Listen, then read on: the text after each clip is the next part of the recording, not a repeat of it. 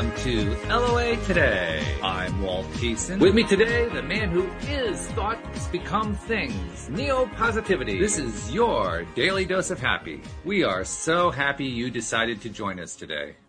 And our good friend Debbie G is not able to join us today. She's dealing with some personal stuff, but she'll be back next time around. And we're thinking about you, Debbie, and missing you today. But yeah, it's going to be great when you get back.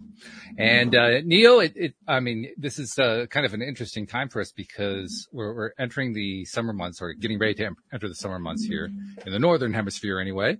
And in that time period, that's when we tend to vacate. Go on holiday, have a good time. And that's what Louise and I are going to be doing next week. So just a little heads up to you and to the listeners. Don't expect new episodes next week, but you can start hearing them the following week. That's going to be a good thing, too. And we have a special guest joining us today. Her name is Lisann Valentin. And you may have actually seen her. She has appeared on a number of hit TV shows, including a recurring character on the hit series Manifest on Netflix. Her best-selling book, The Everyday Actor, reached #1 on Amazon. You can read the abridged version of her memoir in the New York Times bestseller, Eat, Pray, Love, Made Me Do It. Love the title, by the way. She's also a professional storyteller, and I love this term, too, a shamanic amplifier. We're going to ask her about that in just a moment, too. But Lisann, first of all, thank you for joining us on the show. How are you doing today? I feel really great, and I'm so thankful to be here with both of you. We're glad to have you, too. And tell us, I mean, you were telling us before we got going here, but tell the audience too, what is a shamanic amplifier? Well, because I'm a fifth generation shaman, I feel like my gifts are aligned with helping people amplify their own gifts.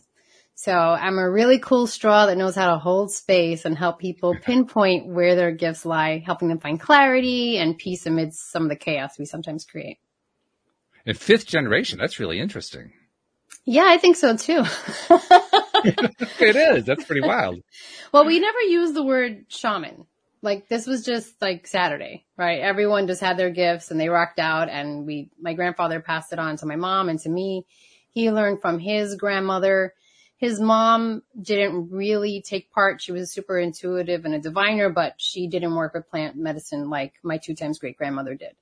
And she was renowned all over Puerto Rico.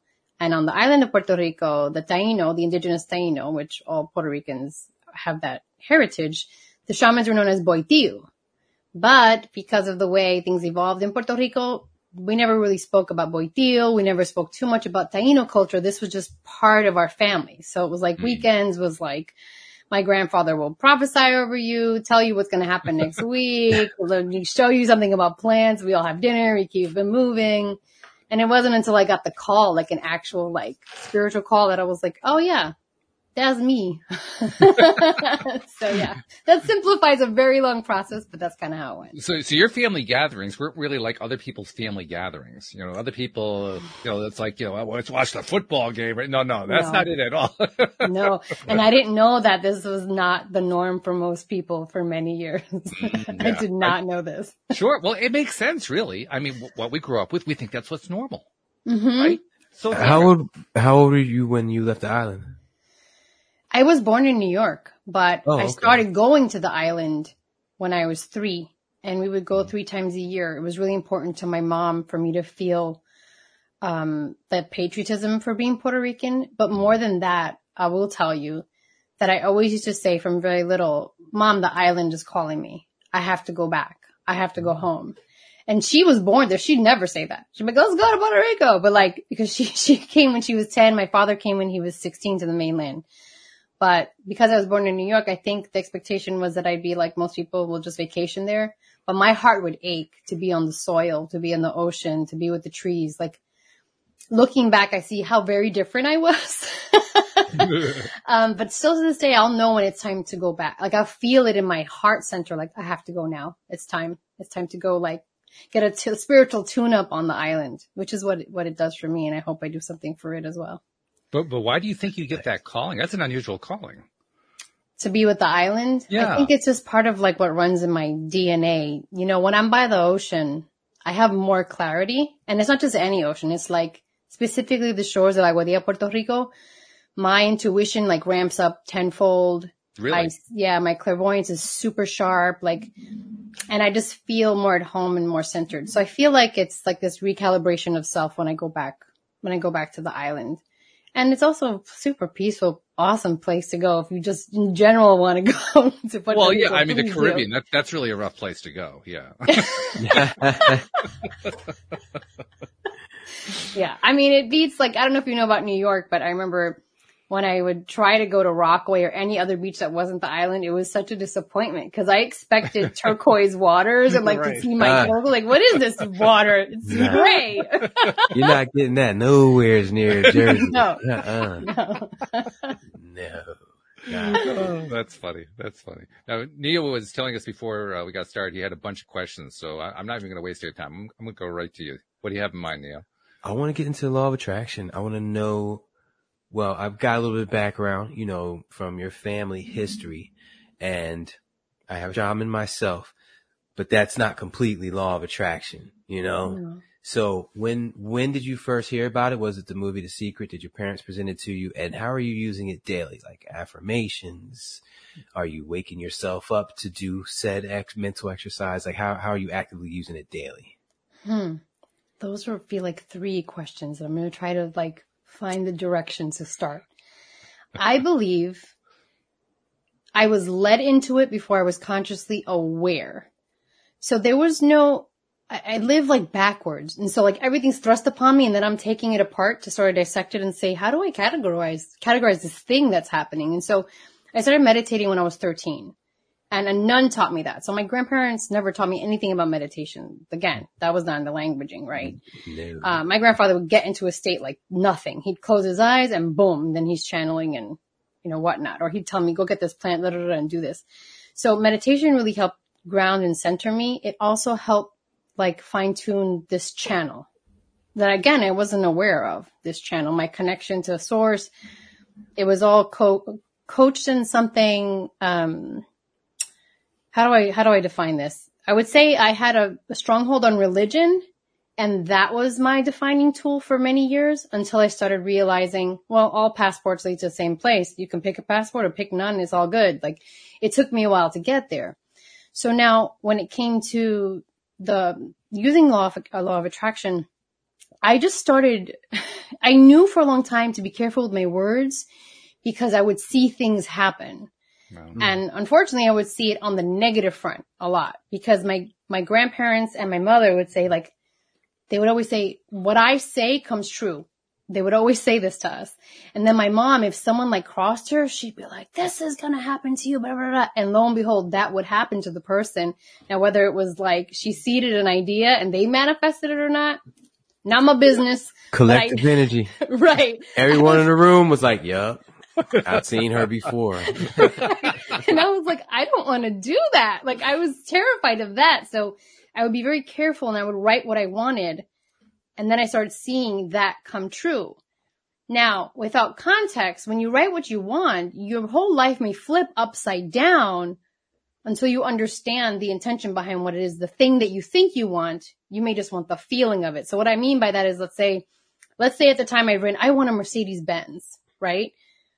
If I asked the right whys and got to the core of my feeling, I would understand that I wanted a Mercedes life.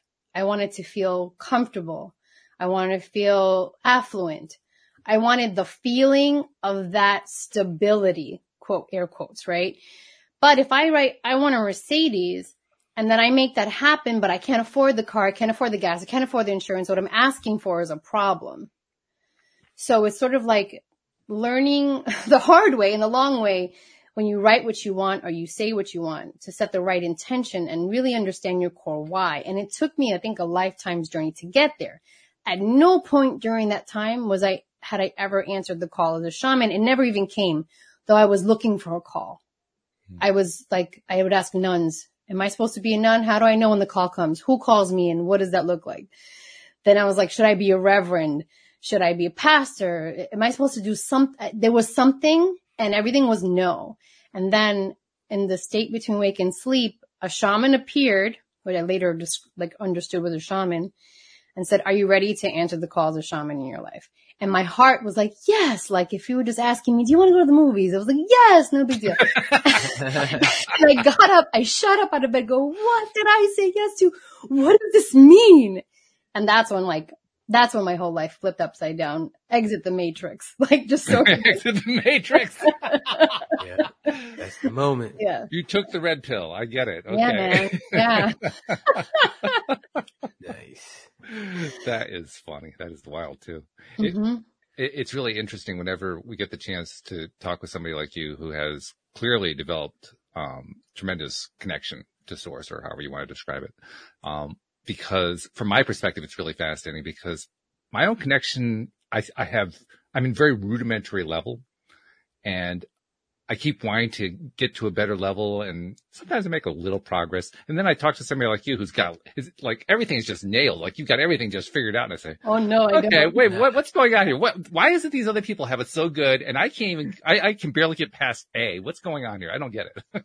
Oh my gosh. I can understand why you might think that. I definitely don't feel like I have anything figured out. I think the moment I think something is figured out, it's not. It's like flipped again. I think that if I have it all figured out, it's like time to transition. Like, That's exactly, because I would just be so bored. I'd be like, I have to transition. We laugh at that. Actually, I think end this planet. I mean, seriously. Do. Yeah, I think that actually happens quite a bit. Yeah. In fact, one of my other co-hosts told me a story. This is about, 4 or 5 months ago, something like that. He was telling me about somebody who I think by age 22 became like a multi-millionaire, completely successful and everything. And she felt like she was done and she died. Wow. Like, oh my God. I have literal chills. Yeah. That's why Robin Williams, did what he did. Because he had climbed every mountain. He had conquered it all and lived in conquering it all for over 40 years. He just was done. He was bored.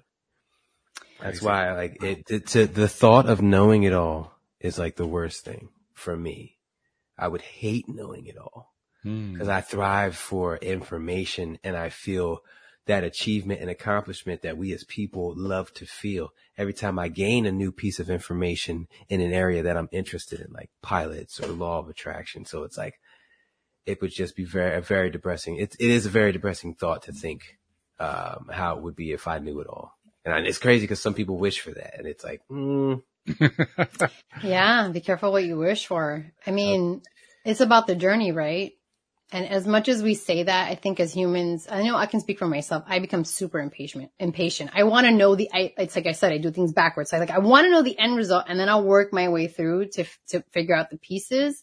Yeah, sure. And it's just like my need to control, my impatience, my very human self, like, well, explain this to me. Yeah. At one time or another. I mean, that's just part of being alive. Yeah. So how do you handle it throughout the day when it just pops up out of nowhere while you're driving home, daydreaming? Every day I use my words to alchemize energy. Several times a day I alchemize energy. So you wake up from the thought and verbally take it somewhere else, basically. If I have to do it out loud, if I have to use sound, and so to get like more concrete about that, like if I'm washing dishes and I realize I'm running a story in my head, and I'll do this, like I'll run a whole story. It doesn't even exist. Maybe there's an argument that never happens, and I'm running this thing in my head. What are you doing?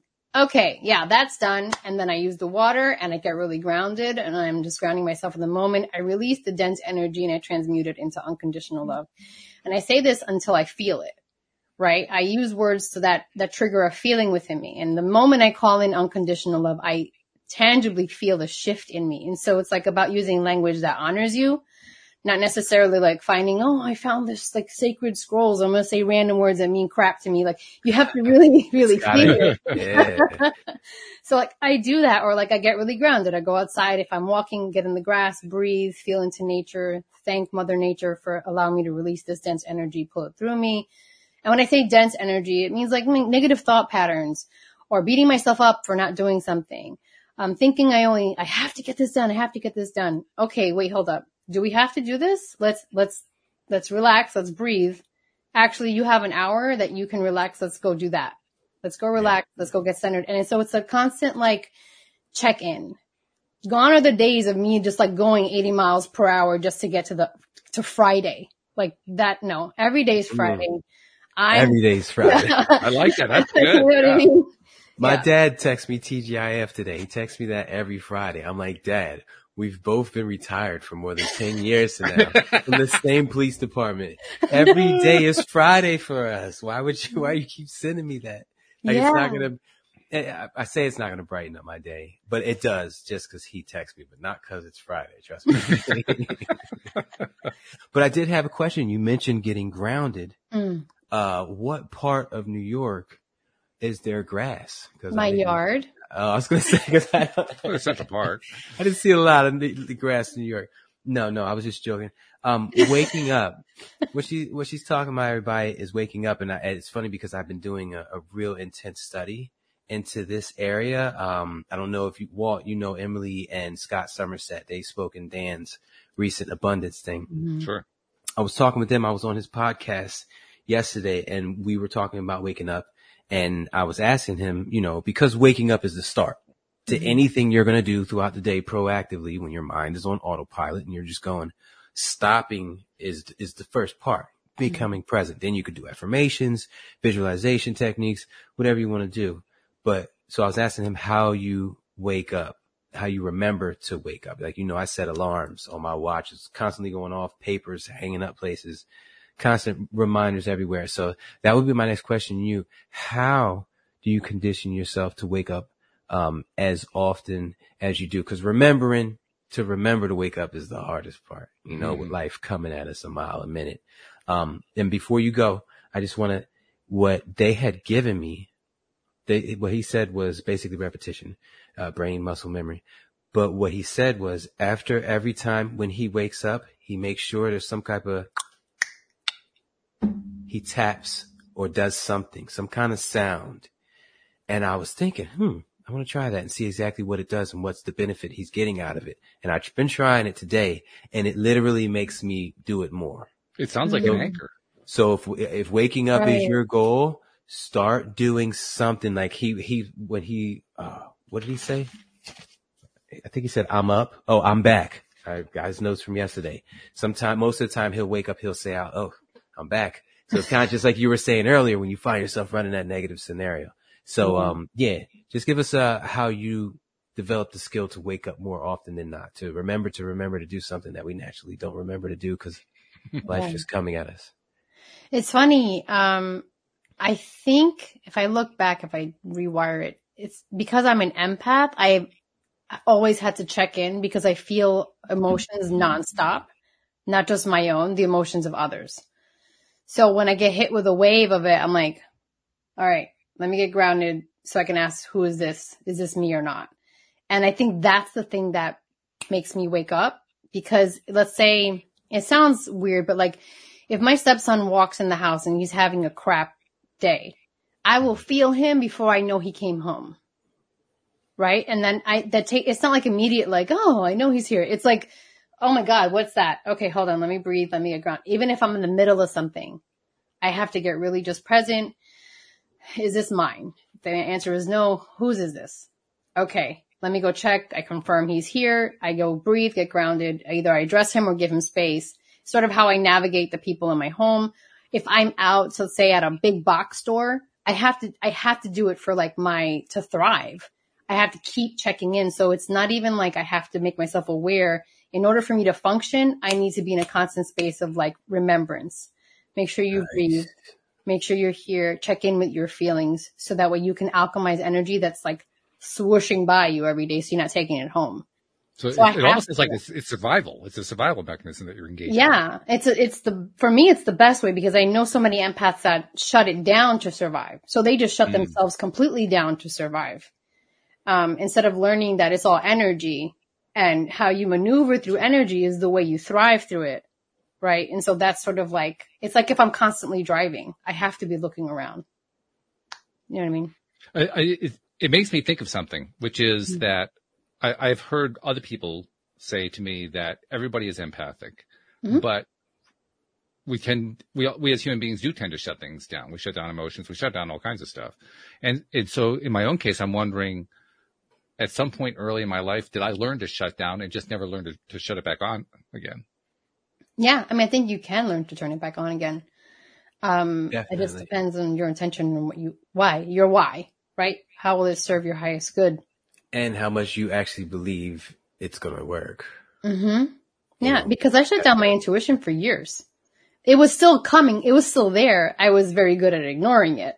Yeah. Right. That's what I mean by shutting it down. Right. Well, it's nice to have a skill, you know. At least the one. If I can just have the one, that's great. But yeah, for me, it is, I think it's been so long that to thrive, I need to constantly check in. That's, it's so funny because I'm like part empath. I guess I call myself. And I use those emotions to wake up. And I also use physical pain. If I'm feeling a physical pain, I'm like, man, my neck, that's my trigger. What am I doing with this? You know, what am I going to shift my thoughts to serve me as opposed to, damn, this hurts, you know, and manifesting a future where I'm saying, damn, this hurts again. So I use those emotional triggers. And I definitely rely on them more than these things I got taped up everywhere. These reminders I got that just fall into the background. But yes, this clicking, snapping, making a sound or saying I'm back every time you wake up. If you make it a discipline to do that, I've upped my wake up game tenfold today. Now tomorrow's another day. You know how you get a mental exercise and you do it a lot the first day and the next day a little bit and the third day. Yeah. Not at all. I'll let you guys know how it works out, you know, on Facebook, but I'm loving it so far. Walt knows that I'm kind of like borderline obsessed with having as many positive, scenarios go on in my mind as I can in one day. And so I'm like this. If I got 60 to 70,000 thoughts on average per day per person, I need to spend as much time as I can making as many as them as good as they can be for my future. So to me, a negative thought is literally taking food off the table for my kids. So that's the other driving force. But when I combine them, I end up without the negative thoughts. They're very rare and waking up a lot more. So I'm loving this exercise. I'll keep you guys updated on how that goes. The phrase too. I like the phrase "waking up." Yeah. You know, it evokes something. I mean, we all associate with, okay, I'm waking up in the morning. So there's an evocation there that we can identify with. But talking about waking ourselves up throughout the day, that's an interesting way of looking at things. That helps you see your imagination or your thoughts as hallucinations or dreams, which enables you to get rid of their power a little bit more, take a little bit of zest out of them when you're running that negative scenario and you wake up and you're like, oof, it's just a dream. It's not real. So little key things like that, that'll like punch the ego in the gut without you even knowing. I try to stick to those. Those are similar tools that they use for lucid dreaming. Oh, tell me you know a lot about lucid dreams. Do you? I don't. She smiled and shook her head. Yes. I was like, I've been looking for somebody to come speak at the summit about lucid dreams.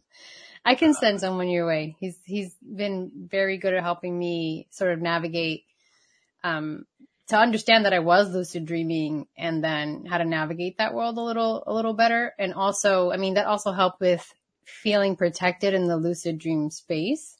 Nice. In the astral. So I can send him your way. What's his name? Jaime Lundquist Munoz. Okay. Yeah, he knows so much about it. It's wild. Yeah. I mean, I know when I'm in a lucid dream, like I'm in it, I know it and I'm aware, but that's it. I know. I recently, I like to use little cheat codes. I like to say cheat sheets. Oh. Hi. This is my son. Hi. He came to bless us. All right, go finish. Get Tony. And take the dog with you and close the door, please. He's not going to go this time. Okay. Two of my latest mental exercises. I heard that if you can't proactively fly in any direction you want in your sleep, in your dream, that is basically a representation of your feeling of lack of abundance, you know, that you feel throughout the day. And of course, abundance will be tied in with finances. So my two affirmations for this week are I can fly in my dreams and I feel my abundance. And so I'm kind of putting them together because in order for me to be able to fly in my dreams, the universe has to make me feel abundance. It has to. So I'm kind of attacking it from multiple levels. Plus, you might not know this, Lisann, but I'm a pilot and I'm obsessed with flying. The only thing better than flying in the sky, because, you could die, is flying, on the ground, with a controller, which is cool. But to be able to do it while I'm sleeping, the threat is gone. I can fly anywhere I want. And it's just utter bliss, a blissful thought to me. So not only would these dreams be manifesting abundance in my awake time, but I would be having the most fun that I possibly could have, that I love to have while I'm dreaming. It's like a win, win, win, win, win, win, win. So that's my latest thing. I love that. I love that so much. I don't think anyone has ever posed it that way, this ability to fly. When it comes to abundance, there's a phrase that I was using. Oh. I needed to find a way to connect it to love, because for me, love is the reason for everything. It's the source of all. Mm-hmm. And so I was walking down the block, and I think I was just doing an experiment, right? So I go, I am open and available to receive the abundance of love in all forms, in all ways, in all areas of my life. And I just was saying this like under my breath, like walking like a loon in New York, right? And I went to Dunkin' Donuts. And I remember I had like $4 left in my Dunkin' card. And I went to buy something, and it was $4.25. And I didn't go with any cash. I thought I had perfect amount on my card. I was like, oh, let me go see. I can go home and get, because I was just around the block. And he's like, just don't worry about it. It's 25 cents. I was like, are you sure? I can come right back. He's like, just forget it. So I leave out my coffee. I'm like, thank you so much, or whatever. And I'm like, and I keep saying I'm open and available to abundance of love in all forms and all ways. And I'm walking and walking. And then all of a sudden, it's a really windy day. And I look in the middle of the street, and I see something. It's the middle of the street. There's like 2 lanes going this way, 2 lanes going that way. And I just see something, and I'm like looking, and I walk up to it, and I immediately just put my foot on it because it was $1. And I was like, this is going to fly away. It's stuck, because it looks stuck to the ground. And I went to look, kind of like nervous that it was something gross, right? Like on the dollar, because it was stuck. There was nothing holding it to the ground. And then I picked it up, and I audibly heard 25 cents to $1. How much more can we do? How much more can we do? How much more can we do? Like showing me within an instant, it was not only doubled. Okay. I went from 25 cents to $1, like showing me, keep believing in your words, and watch as the abundance continues to manifest. And then it did, in all ways, in all forms, across all areas of my life. Nice. And when did that episode start? When did that incident occur? That happened about 3 months ago. I have the $1 over here. You have it. You kept it. Okay, I still have the $1. Yeah. It's funny. I used to leave dollars places because I just wanted people to have that feeling and get involved with the law of attraction. Mm-hmm. But it has been a while, so that wasn't mine. Sorry. No, it wasn't you.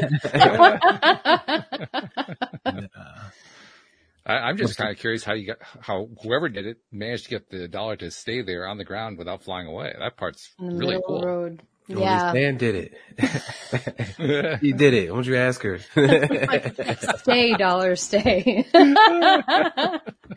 No, I think that when I go out into the world, kind of like how your son jumped in, we saw him. It's like that innocence and wonder. If you approach everything like, hi, with that sort of excitement, the world smiles back at you in so many different little ways if we just open our eyes to see it. And that's kind of how I approach things. I can be super serious and like all that, but I really much prefer to walk out and like look at a butterfly and a bird and be excited about the $1 in the street, because I think it creates more of that in my own life, more of that wonder and awe and love and excitement and joy.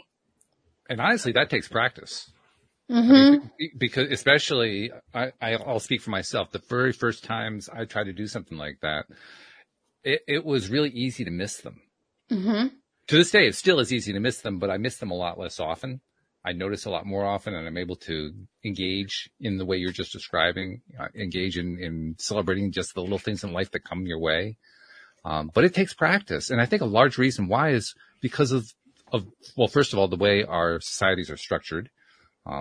We live in a world that is based on drama, based on contrast, polarity, and people really are, I hesitate to say addicted, but it's they are addicted. We're addicted to all this negativity. And so we keep paying all this attention to it, and we get really good at it. And we get so good at it that we lose track of how you pay attention to the good stuff. So it's almost like an unlearning thing that we are all, those of us who are interested in this, that we're going through, trying to kind of reprogram ourselves, reorient our attention. And it takes time. It's hold up. Do you I'm sorry, this hit me real quick. I want both you guys to answer. Do you think the reason we're addicted to negativity deep down inside, do you think it has anything to do with the, joy wouldn't feel so good if it wasn't for pain thing? We've all been through a scenario. We've all been in situations where we were just high off life for long enough to where that just got boring. And we were like, and then you feel the bad, and then the good starts to feel really good again. So it's like deep down, we know there's a cycle. So it's kind of like we want the good to be better. So let's seek out some bad. You think it's some deep buried, nasty human characteristic? Do you want to go first, or shall I? Go first, Walt. Go okay. First. From where I sit, I like to remind myself that we humans, and actually all life forms, but specifically humans in this context, we chose to come here. And we came here knowing what this world is. This is a world of contrast, a world of polarity. Negative stuff happens. And I think that's a major source of why I'm resisting the word addicting, so it's got to be something else that I have to use here instead. But why we're so fascinated, let's put it that way, why we're so fascinated with the negativity, because that's why we came here. That's precisely why we came here. So, if you go visit, the Grand Canyon, are you going to go stare at the cactus over on the side of the road? No, you're going to stare at the Grand Canyon. That's why you went there. You went to go see the Grand Canyon. I think. Now, why are you saying we came to Earth to experience negativity? Yeah, we came here to experience the whole experience, the positive and the negative all mixed together. Oh, okay. The whole shebang. I see what you're saying. I see what you're saying. Yeah. And that was a big stumbling point for me for a long time. It was actually David Strickle, Stream of David, who helped me to really appreciate that side of understanding, which is we really want to appreciate all of it. We want to appreciate the negative as well as the positive. And I'll tell you, that's a hard challenge. Appreciating negative can be really, really rough at times. Yeah. But the more that we can do that, the more that we appreciate the positive, interestingly enough. Yeah. I mean, I think that's where it's about the journey. That's where the learning takes place, right? How do you navigate these waters? Do you swim against the current? Do you go with it? How well are you swimming? Do you need more swimming classes? Like, what do you need to keep going? All the time. Why do you think I do a podcast? I mean, come on. Yeah. Pressures. This is our medicine, by the way. Literally medicine. Yeah. For us. For sure. I think each of you brings medicine to people with what you're doing. Reciprocation, baby. Mm-hmm. The cycle works if there's not an extra hand pulling from, both sides and not putting back in, I always talk about that, like with the government and stuff like that. It's like, you got the people who go to work and get paid, and then they go to the store and shop. And then that pays the workers. So you got a perfect cycle and it works. But when you have a third entity involved that's not equally sharing, it's really just pulling from both without putting in. That's when you get disruption. It's no longer perfect harmony, which is the reason why, our system doesn't work now. But that's a whole nother topic. Well, interesting you should say that. I'm going to tie it together with what we've been talking about here. And I'm going to do it through a very rare novel that almost nobody has ever read. It's one of these authors that, 50 people read the book, but I love the book. And in this particular book, he was talking about how we come into this life and we are dealing with it from a perspective that's very similar to what the movie The Matrix does. It presents it as like a computerized environment, right? Mm-hmm. Well, this was before The Matrix. This is before the internet that this book came out. So the way this particular author was presenting it was, imagine that you were able to enter a computer, like a personal computer, and interact with it without using a keyboard or a mouse or anything like that. You could actually just, like, through your fingertips or, directly connected to your brain, you could interact with that computer. And with that premise, now this was long before the internet came along. It was long before most of the technology we have today. So he was actually kind of prescient in what he was writing about, but he was doing it without any reference to what we have today. So he was kind of making up his own stuff. And within that context, he invented a scenario, basically a storyline where, there is a small group of what today we would call hackers who had learned how to write software that would enable them to have this kind of direct interface with a computerized environment on demand. And in the course of the way the story goes, there are two protagonists who end up essentially kind of taking over the system, not because they're trying to take over the system, but just because part of the storyline is they need to draw all this computing resources to resolve this issue. And all of a sudden they find that they're metaphorically gods, so to speak. And in the process of taking all this information in for the first time, and because it's all going through their brains are processing all this stuff, which, by the way, is, I think, the weak part of the book, because our brains can't possibly process stuff that fast. But that's another point. As they're processing this stuff, they're like thrown off balance, kind of like what we talk about here. So far off balance that they aren't even sure what to do. They're like, it's almost like being autistic, and there's too much data coming in and you can't process it all. And one of them finally realizes what's going on and says, use the outgo. Don't just take the data in, process it out too. In other words, don't just be the receiver of data, put data out. Do both at the same time. That's how you achieve the balance. And that was the point he was making in that particular part of the storyline. So if we take the same idea and apply it to a world of polarity, of contrast, then what we're really trying to learn how to do is not to eliminate negativity. It's to take negativity and flow it with positivity, and to flow positivity with negativity, to make the whole thing a complete connection.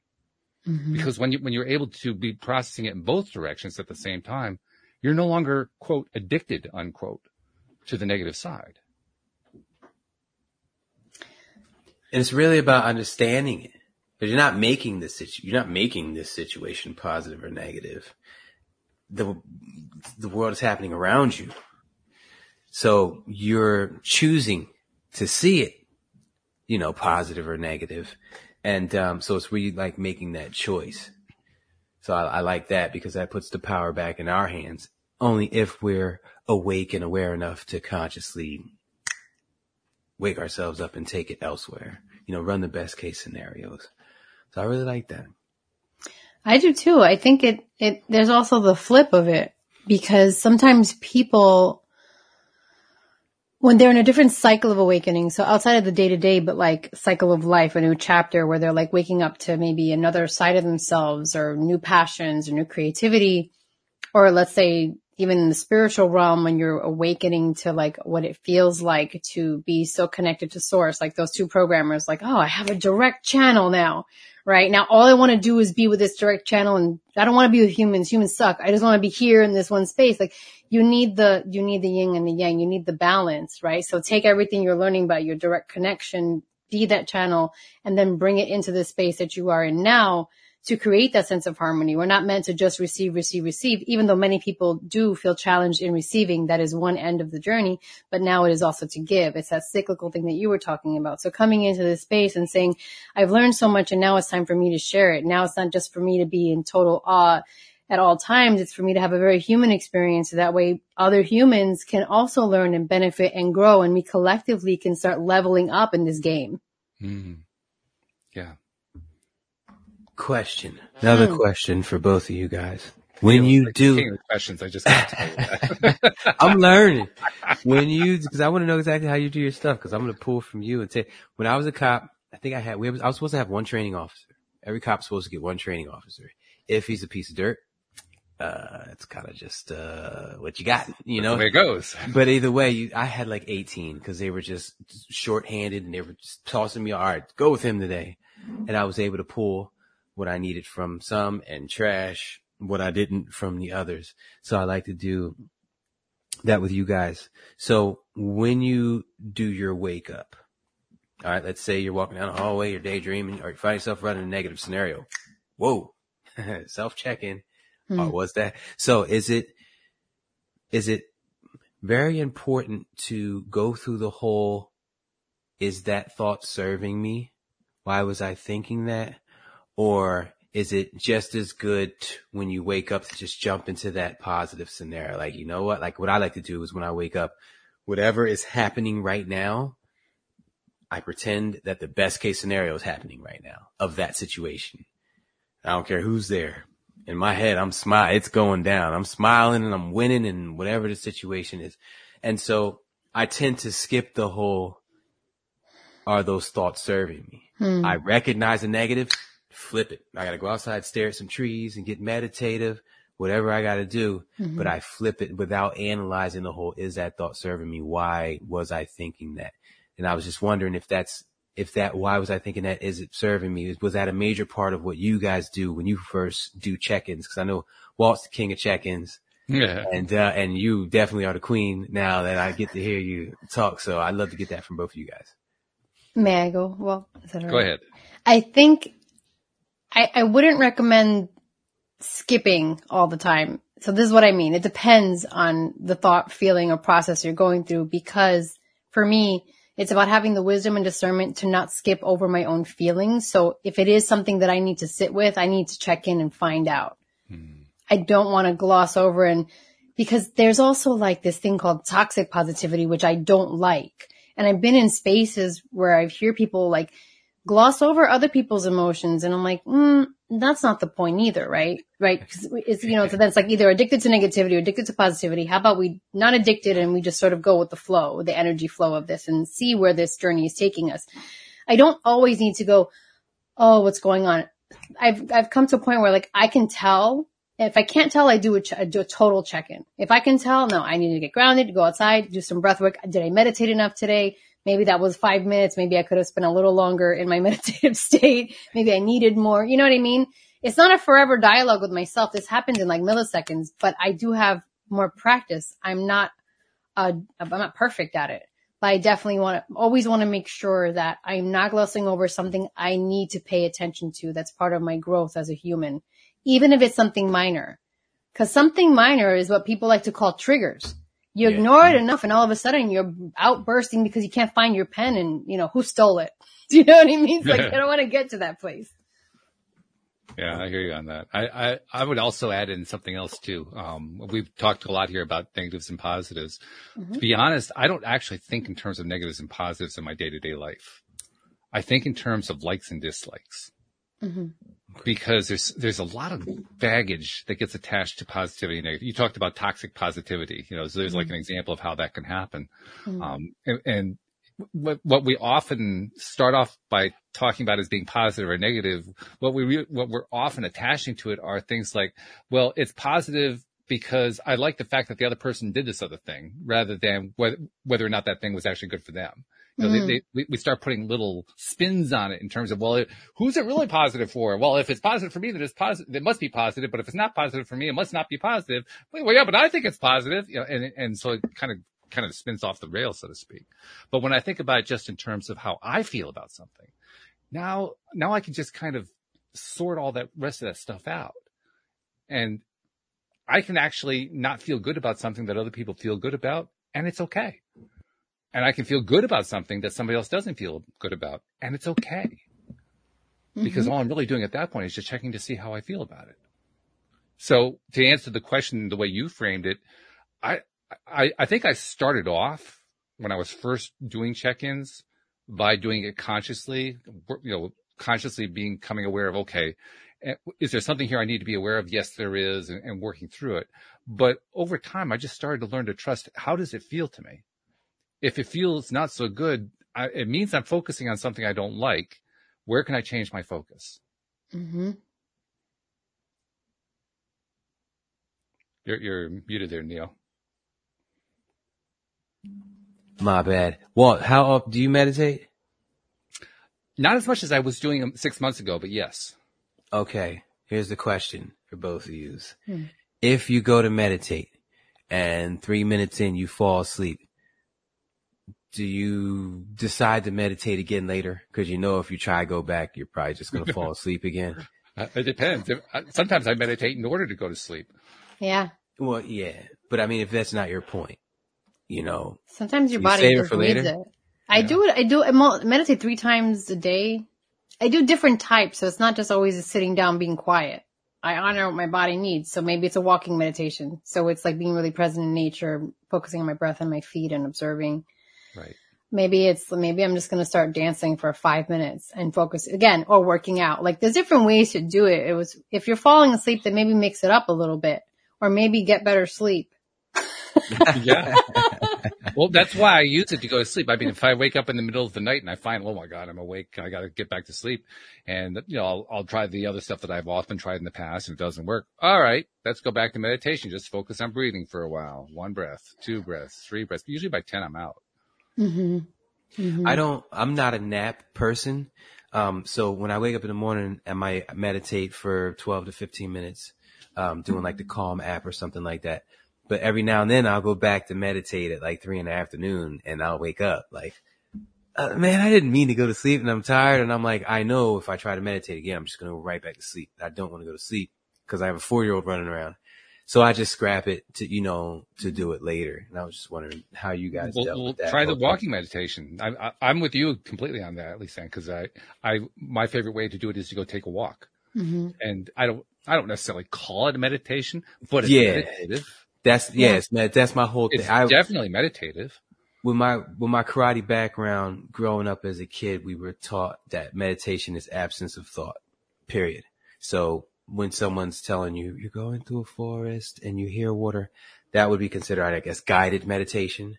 Mm-hmm. And like, so if you're actually doing something or your eyes are open to where you're processing things in the background, there's a ball flying at my head, I'm about to step on a Lego, like stuff like as you're processing, technically from my karate class growing up, they wouldn't consider that meditation. So when you said walking, I'm like, all right, I got you on that. But I was kind of referring to that one you want to do where you're just still and you're trying to remain absence of thought.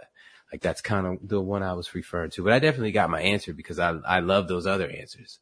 I do. Because as much as this is how I do it. In between every email, every meeting, everything I do on this desk, before I took this Skype or whatever, StreamYard, and after I'm done, I'm going to go outside and stare at those trees. Mm-hmm. And though I'm looking and I'm hearing birds and I'm processing it moving and I got these little bugs that'll land on you, all these threats and stuff going on around me, I'm still am in a meditative state. So I definitely respect it. You know what I mean? Mm-hmm. Because while things are moving outside of you, there's things moving inside of you. This is just all energy, right? And so you can release energy that built up during this call and welcome in. So you make more space to welcome in new energy throughout the rest of your day. I mean, that's how I perceive it. My meditations are never just quiet. Like I focus on my breath, but then all of a sudden I'm receiving, it's like whoosh, just like images and things, just nonstop. So they're never just like, if I'm totally quiet and just in my breath, then I'm out. I'm out by the count of 10. I'm asleep. That's good though, because what you're really saying is you're not fussed about whether you're meditating, quote, perfectly, unquote. No. It's not important. Mm-mm. By the way, listeners, if you find yourself fussed, you just stop, reset, go do something and come back later. If meditation is a chore, if you're not enjoying it, if it feels like work, just stop and go do something else because you're wasting your time at that point. Mm-hmm. You're wasting your time at that point. It should not be stressful at all. And to take it a step further, it should come to be one of the most enjoyable things that you do with your time here. Yeah. Especially if you get good at the old, get back into make-believe. Like if you get your mind as sharp as you were when you were a child, you play make-believe like no other. You're there. And you end up loving it there more than reality because you can do what you want over there, and then reality starts to follow suit. It's a beautiful thing. It's written on the shirt right over there. Just Yes, Mr. Thoughts Become Things is in the house. There he is. A little bit. All right, so I need to ask Lisann a little bit more about the empath side of who you are. Because my sense is that that's kind of the route to where you are able to do what we're generically calling your shamanic side, basically make those connections. And since that's something where I'm still trying to develop more, I want to learn more about how you get there. How do you get into that place where you're receiving this stuff? Gosh, for me, the journey was always, how do I get to the place where I'm not receiving all the stuff? It's an interesting problem compared to the one I have. For people that I encounter that want to open that up again. And I don't think you're one of these people, well, you don't sound like them, but the ones that do come to me asking, like, how do I know, or how do I do that?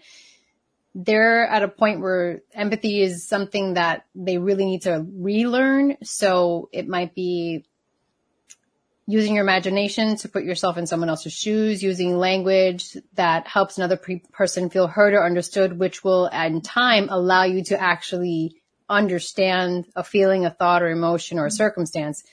And so it's sort of like using language like, if I hear what you're saying, and then you repeat it, and I can only imagine that might make you feel X, Y, and Z, because now you're processing information and connecting it to a feeling in your own life. And that's why I've helped people that feel that they lack empathy start to open that space up in them again. I don't sense at all that you're there at all. I really genuinely feel like you are empathic at a very normal, suitable, whatever level, like functional level. The people that are like, I'm an empath, but how do I know, is I start asking them questions about how their empathy functions. And then we start reverse engineering it and breaking it down into clairs.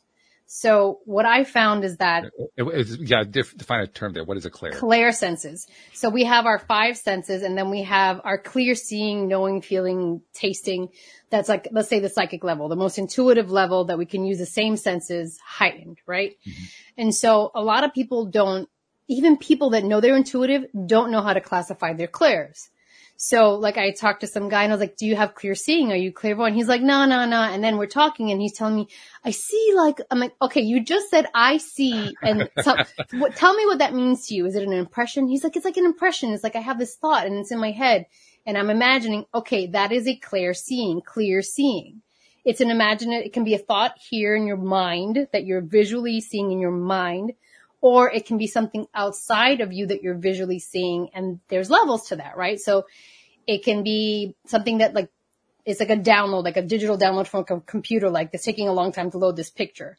It can be like a movie screen, or it can be like something you can almost touch. It depends on how developed your clear seeing is. Now, how does that relate to clear empathy? The thing you see will trigger a feeling or emotion within you. Okay, I'm afraid of that, or that brings me joy. Okay, there's rarely an empath who doesn't have one or two, at least two going at the same time. So let's say you have strong clairtangency, things that you touch. So if you walk into an antique shop, you immediately might get hit with a wave of like, I'm overwhelmed. I got to get out of here. There's too much stuff in here. And that just because there's so much energy attached to various things that people cherished at one time or another. And you're feeling all that, but you don't know why you hate that antique shop. So it's about getting into this space where you're recognizing these are not my emotions. I'm just tuning into the frequency of the energy around me. So your clairtangency is super strong. Clairempathy is where you have this idea that someone you know or love is suffering or they're sick. I don't know. I feel like I got to call so-and-so. They're in Europe and you're in the States and you're like, I don't know, something's up. Let me call them. And then you call them like, I was thinking about you. Oh my God, I'm going through a rough time. And now you have a conversation and that's just a coincidence. Or maybe your clairempathy is volume is up and you're just tuning into that frequency right now. So when I talk to people and try to understand what their experience is, I can sort of help them define like, okay, this is what that is. It's a real thing. You didn't make it up. So now how do we ramp up this clairsense? The reason why I say ramp up is because if you know how to use your senses to the fullest, you don't become a sponge like I was for most of my life, trying to wring it out all the time. It's like, I'm not meant to just feel the emotions of other people. So I feel emotions. I feel physical pain. It depends on who I'm serving and why. I can feel it with someone like right now in an interaction on Zoom, in person, or just by tuning into their frequency, no matter where in the world they are, if I have their permission. Mm-hmm. And so I'm thankful that I'm able to do that. But now let's say I don't know that I can do that and I'm walking around and I'm feeling a lot of anxiety and there's no reason for it. Mm-hmm. So I start asking myself, is this mine? This is not mine. Okay. I don't need to find out whose it is. It's not my job to figure it out. I don't have to fix the world. I create a process where I can release that energy. Immediately, let's get grounded. For me, that's with my breath or putting my hands in soil or putting my hands in the water. Some people like to light candles. Some people like to put music on. These are all ways to shift energy. So I start shaking it off on myself. I use Qigong. I'll actively like cleanse my energetic space, like Phoebe on Friends, just stick a sage or whatever I got to do to make like this practice of releasing energy that isn't mine. And if it's really dense, which is what I like to say, if it's really dense energy, that's when I actively alchemize. So I'll start transmuting energy. This energy is complete. I alchemize it to the highest form of unconditional love and send it into the light, send it to Mother Earth. I release it from my body. It is not mine to hold, and I will no longer hold it. And so it is, and so it is, and so it is. And so I make a ceremony out of everything. Like whatever I can to release energy I'm holding, I do that. But in order to get there, I need to know how my senses are operating. That is the most long-winded way I could explain to you how we get from A to B. That's actually useful. That's actually very useful. Yeah. Because now you've given me some language to work with. And so that's really great. And the way that I would use that language is to say, I think I do experience those kinds of impressions that you were talking about. I think probably we all do. Mm-hmm. I know in my own case, I don't usually do things like, well, cleanse the energy. It's more like I dismiss the energy and like it goes away. Mm-hmm. It's that kind of an experience. But that's actually the normal response because I don't really know what else to do with it. Mm-hmm. I mean, okay, I got this impression. A boy with a hat on. Okay, well, great. Next, I don't know what to do with the darn thing. Ask the question. Ask the question. You'd be surprised what answers you get when you just stop and ask questions. The secret part 2, it's called The Power. Most of that book is just about asking questions. Just asking questions. Most of the book is about starting affirmations with I love, basically. Oh. But the last 2 or 3 chapters, she gets into asking questions randomly. She's like, that's how I find my keys. I ask the universe and it shows me exactly where they are. And it's like really freaky stuff, but I encourage everybody to definitely try it. But specifically, Lisann, you hit my heart because when I go in Times Square, the first time I went to Times Square, I was overwhelmed. So many people, so many energies. Yeah, it's a lot. And it took me a while to go back. And I didn't really know what that was because it was way before the law of attraction. I think I was a senior in high school. And years later, I went back and it was just so busy. It was like I could literally hear everyone's thoughts. Like if you're ever in a mall food court, you can hear voices very loud, but you can't make out any of them because there's so many of them. And so every time I went, I kind of like practiced being at peace with that, but I never thought of it or looked at it in the way you just kind of broke that down and made me think of it and look at it. So now I'm like thinking about how I can work with that and master that because I'm definitely still uncomfortable. I just have a way of accepting that I'm here. I came here for a reason. Let me go do that and just deal with this, these voices that are accompanied with the emotions that are like Mike Tyson punching me in my stomach. So it's actually, it's pretty dope to hear you talk about, Claire empathy and Claire tangency. I like that too, because I feel like there's one pain that's been with me for a long time. And I feel like that's the weight of the world, kind of. Not the weight of the world, but the world's pain. Yeah. The collective consciousness, you could feel it. I'm manifesting it into a body pain for myself, and I haven't been able to shake it yet. So that raises the next question. What do you do with that? There's a perfect example of the question that I raised earlier. What do you do with that impression? So for me, in the beginning of the pandemic, I remember, oh my God, English words. In the beginning of the pandemic, a friend of mine got on the phone with me and she's like the happiest person. And she's like, I'm in therapy because I feel depressed, but I have no reason to be. I have no reason to be sad. Literally hasn't affected me. Thank God. I haven't been sick. I'm still working. And so she's been processing her feelings. And I go, is it you or is it the collective? Like, did you ask? And she was like, oh my God, I never asked. Right. And so especially in times of tragedy, and this is something that I teach the empaths I work with, especially, and I want to share it because I think it's really important. There's a couple of tools. The first one that I learned was from a shaman. And he had said it in a room and it changed everything for me. But then that'll lead to the second one because one may not resonate, but the second one might. Let's see where we go. Okay. What I learned, he said was this. Before he would walk out the door, he would say, take me above the Maya of human suffering. Take me above it. So he would get really grounded, really focused in his breath and visualize this energy level, then ask to be taken above it. So that way it doesn't mean that you're not going to feel people's feelings. It means that you won't be smacked in the face by everyone's feelings so you can't function, sort of rising above it. And that helped me for a long time. And then when I was creating my masterclass on this, I asked in a meditation, I need another tool because that doesn't maybe resonate for everyone. This idea of like going over suffering. So what is another way? And what came through for me was a command, an affirmation. It was activate my highest self. Then acclimate me to the vibration of my highest self now. So it's two things. One, activate this knowing of one's highest self, right? Feel that, see that, use your imagination to get into that space, and then ask that your human body be acclimated to that vibration. Which, if we're talking about vibration, we're not necessarily at that higher state all the time. We're at a very human, question-asking, grunty, however we want to be in a certain day.